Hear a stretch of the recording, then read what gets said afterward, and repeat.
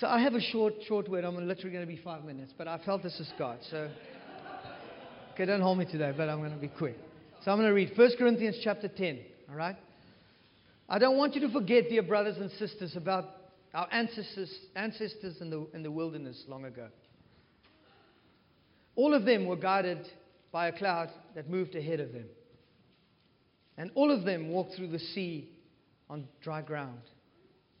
In the cloud and in the sea, all of them were baptized as they followed Moses. All of them ate the same spiritual food, and all of them drank the same spiritual water. Can you hear all of them? Okay. When we were in Malawi, once we went fishing on an island across in the lake, and the guy who rowed us there in a dugout canoe, his name was All of Us. I thought he meant, are we going to go, all of us? I said, yeah, all of us are going. Yes. What's your name? All of us. Yeah, we're all going. And so after about 6 or 7 exchanges, I realized his name is All of Us. Okay, anyway, I just remembered that when I read the scripture. These things happened as warnings to us. Okay, verse 5, sorry. Yet God was not pleased with most of them. So all of them were led by the cloud. All of them went through the sea. Can you imagine the Red Sea?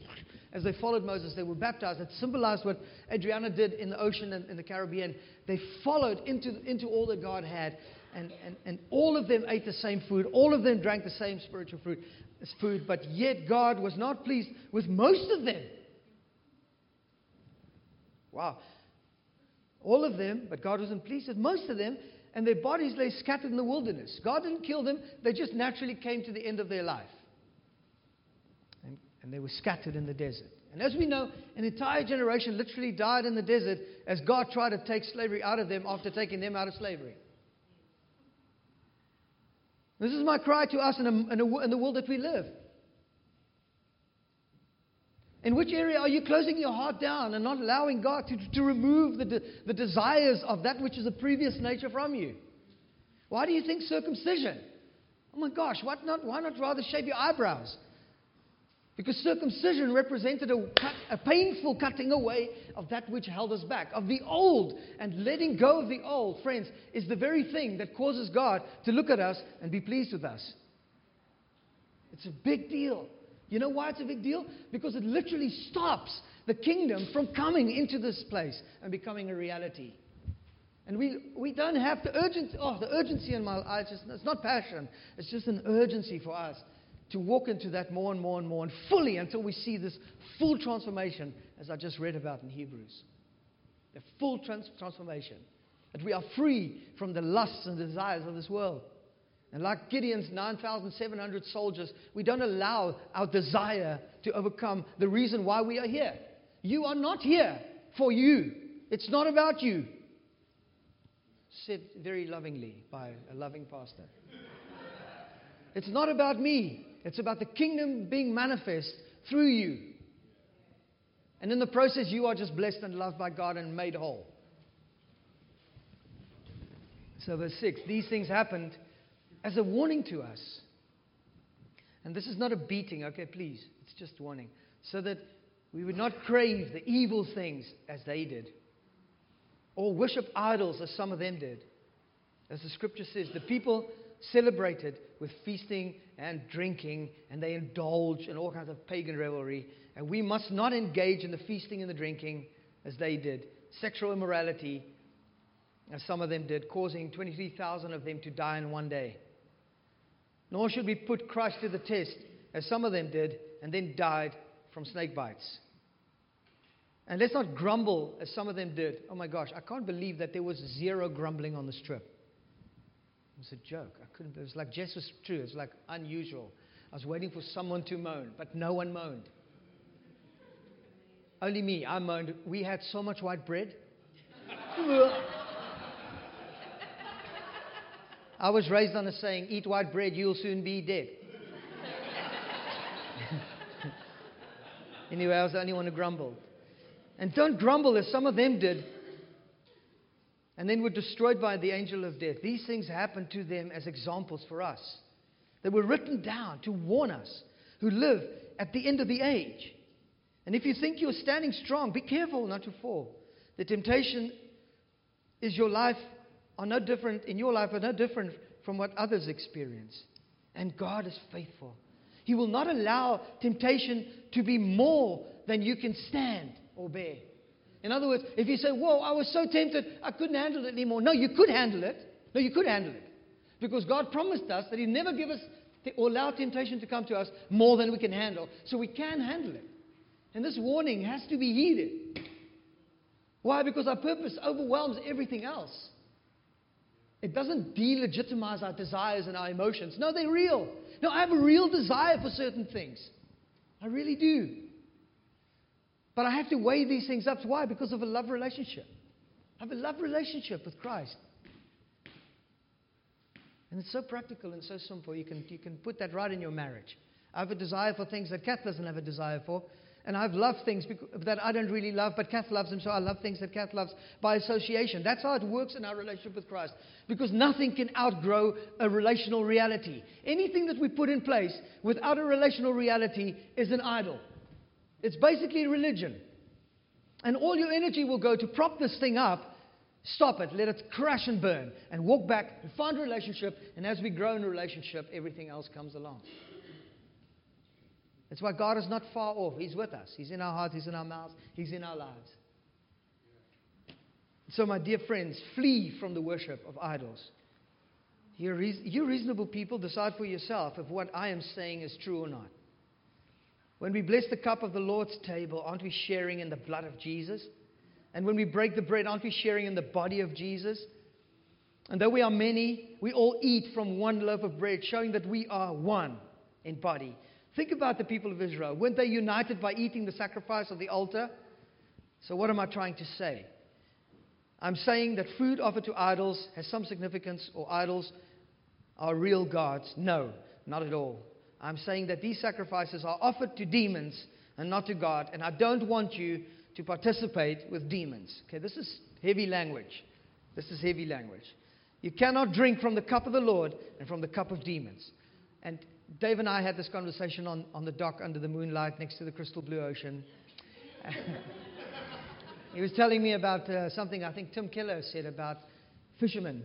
When fish go, they come out of the water and they come into the air and we eat them. Fish cannot live on the land. Neither can we live under the water without a breathing apparatus. True? We have no gills. And when Jesus saves us, He saves us out of darkness and places us into the light. And so His stern, urgent warning or admonition or encouragement towards us is to live no longer according to the old nature of man. And our relational maturity will bring us to a place where we can recognize that, so that we don't want anything to do with it after identifying it. Right? A child has no ability to reason like that. They want what they want. And if they don't get it, they scream. Not with us. We are growing. We are maturing in the things of Christ, so that we can want what we want and recognize that these things are idols. And we cannot partake of the Lord's table and of the table of demons. We cannot live underwater and above ground. We cannot be in the kingdom of darkness and in the kingdom of light. There is literally no middle ground. And that is where the circumcision of the heart is everything. Everything. If you are longing for that place and you're constantly going back to that place and the pattern repeats itself over and over and over and over, thank the Lord Jesus Christ that you are in community. And so today, if you hear His voice, do not harden your heart. Do not harden your heart. Tortola was awesome, but I want to tell you now, God has given us the nations of the earth. The nations of the earth. The nations of this earth has been given to us. And I feel this, and I'll say this softly because it's a dangerous thing to say. Are you ready to go? And the rest of you? You're ready to go.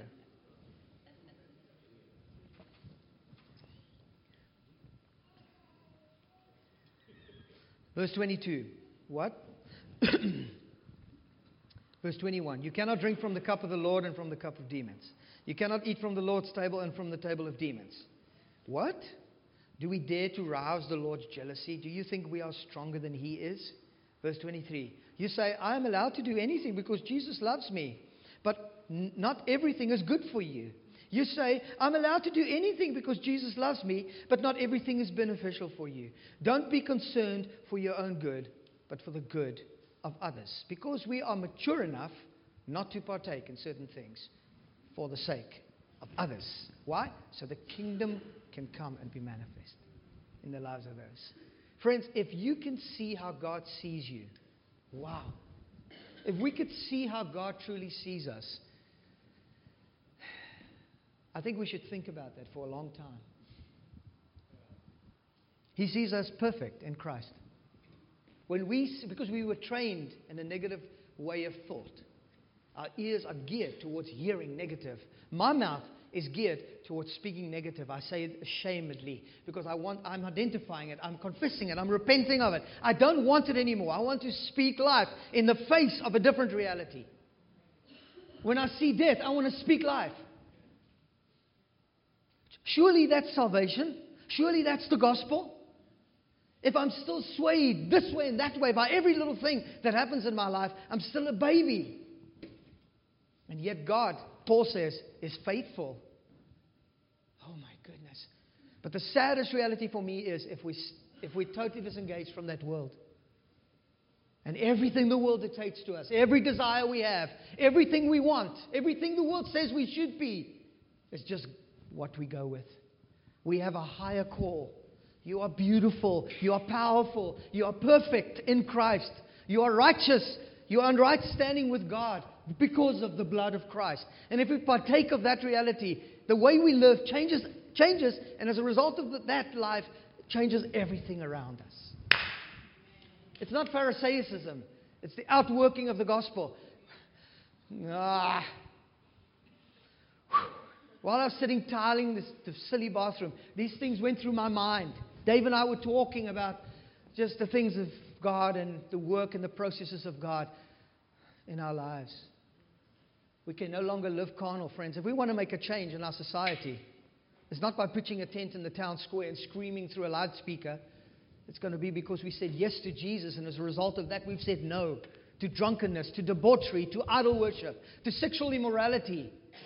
We've said no to those things. And if Paul warns the church of Corinthians, I feel if it's good enough for Jesus, it's good enough for us. It's good enough for me. It's good enough for me. And so in closing, I've got so many pages of great things to say here. God loves you. You have to see what God made you to be. You have to see it.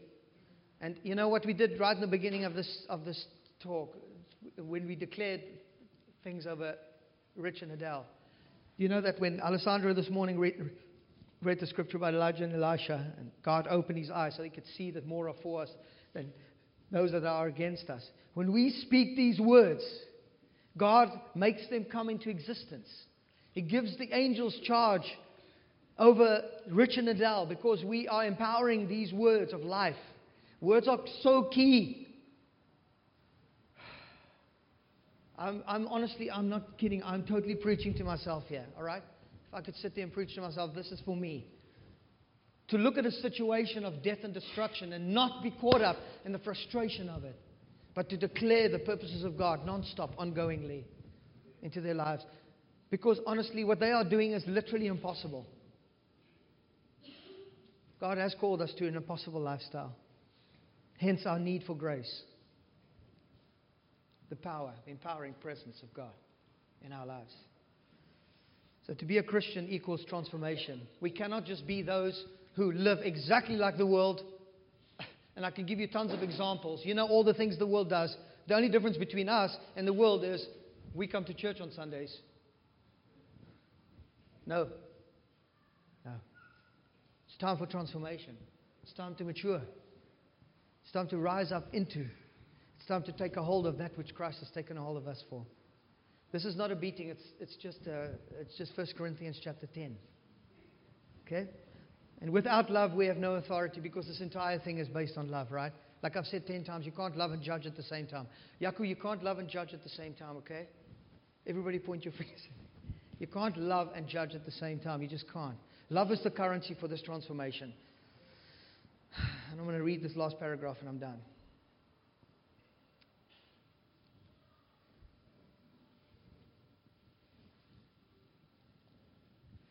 What was Jesus like? What does Jesus look like? Does he look like you? Or do you look like him? There's 4 things. Number 1, he doesn't react when someone does or says something bad about him.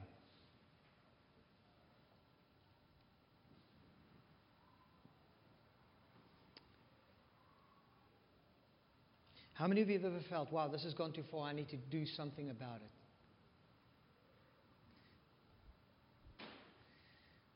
Jesus was falsely accused, wrongly trialed. There was no legal premise that he retorted to, that he reverted to stand on to make a case for himself. He gave himself, and he was led like a lamb to the slaughter. And the Bible says he did not open his mouth.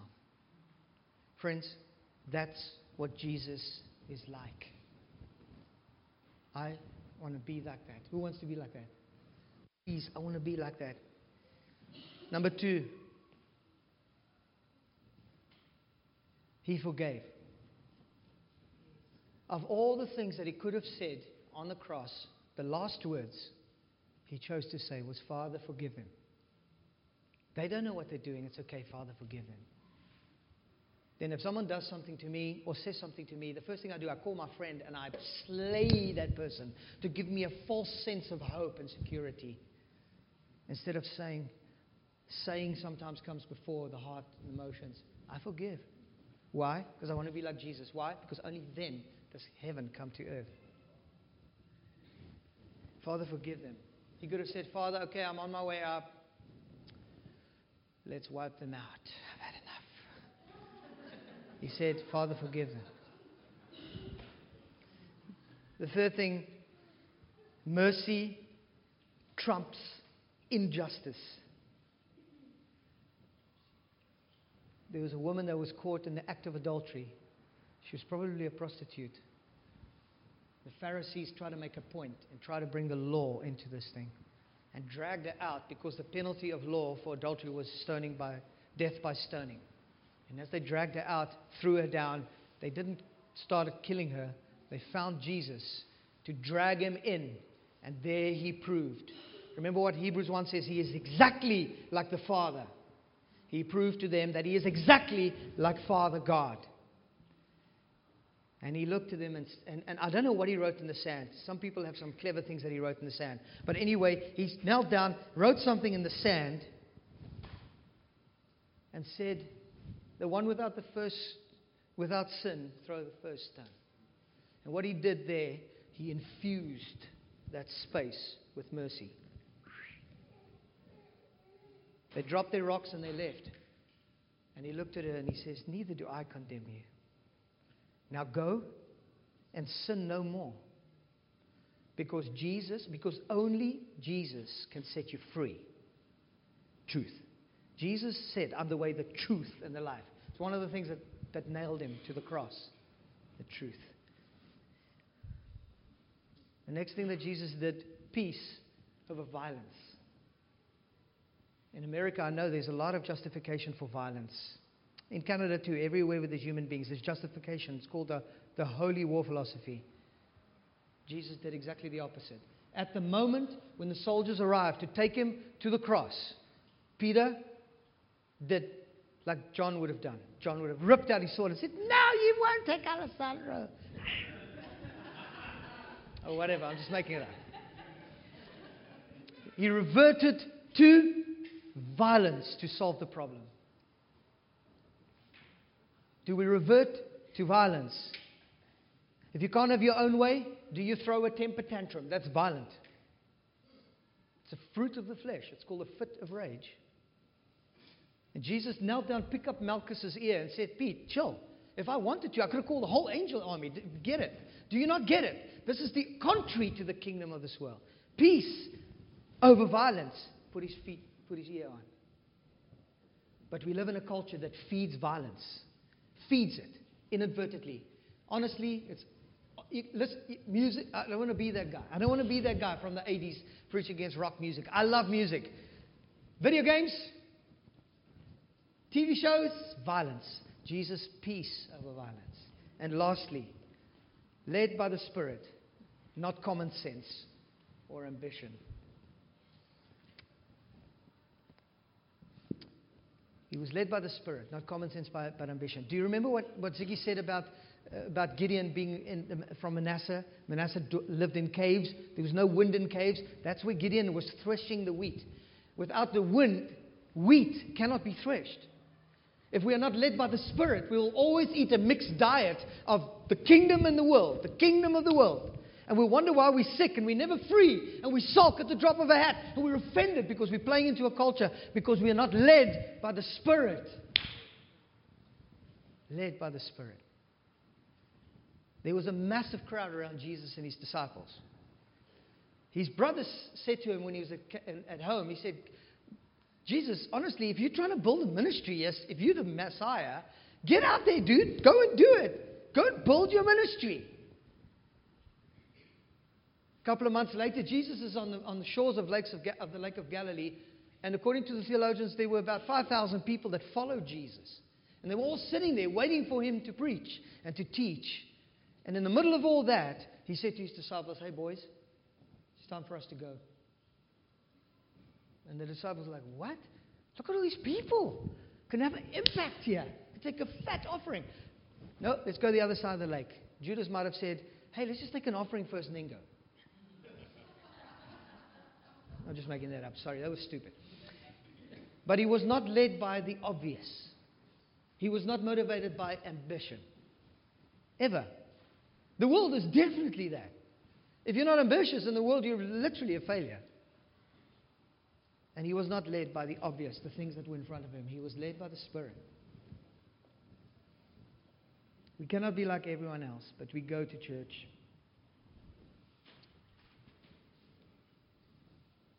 We have to be those who live by the Spirit, led by the Spirit, to bring in the kingdom. Jesus set people free. Do you set people free? Jaco, do you set people free?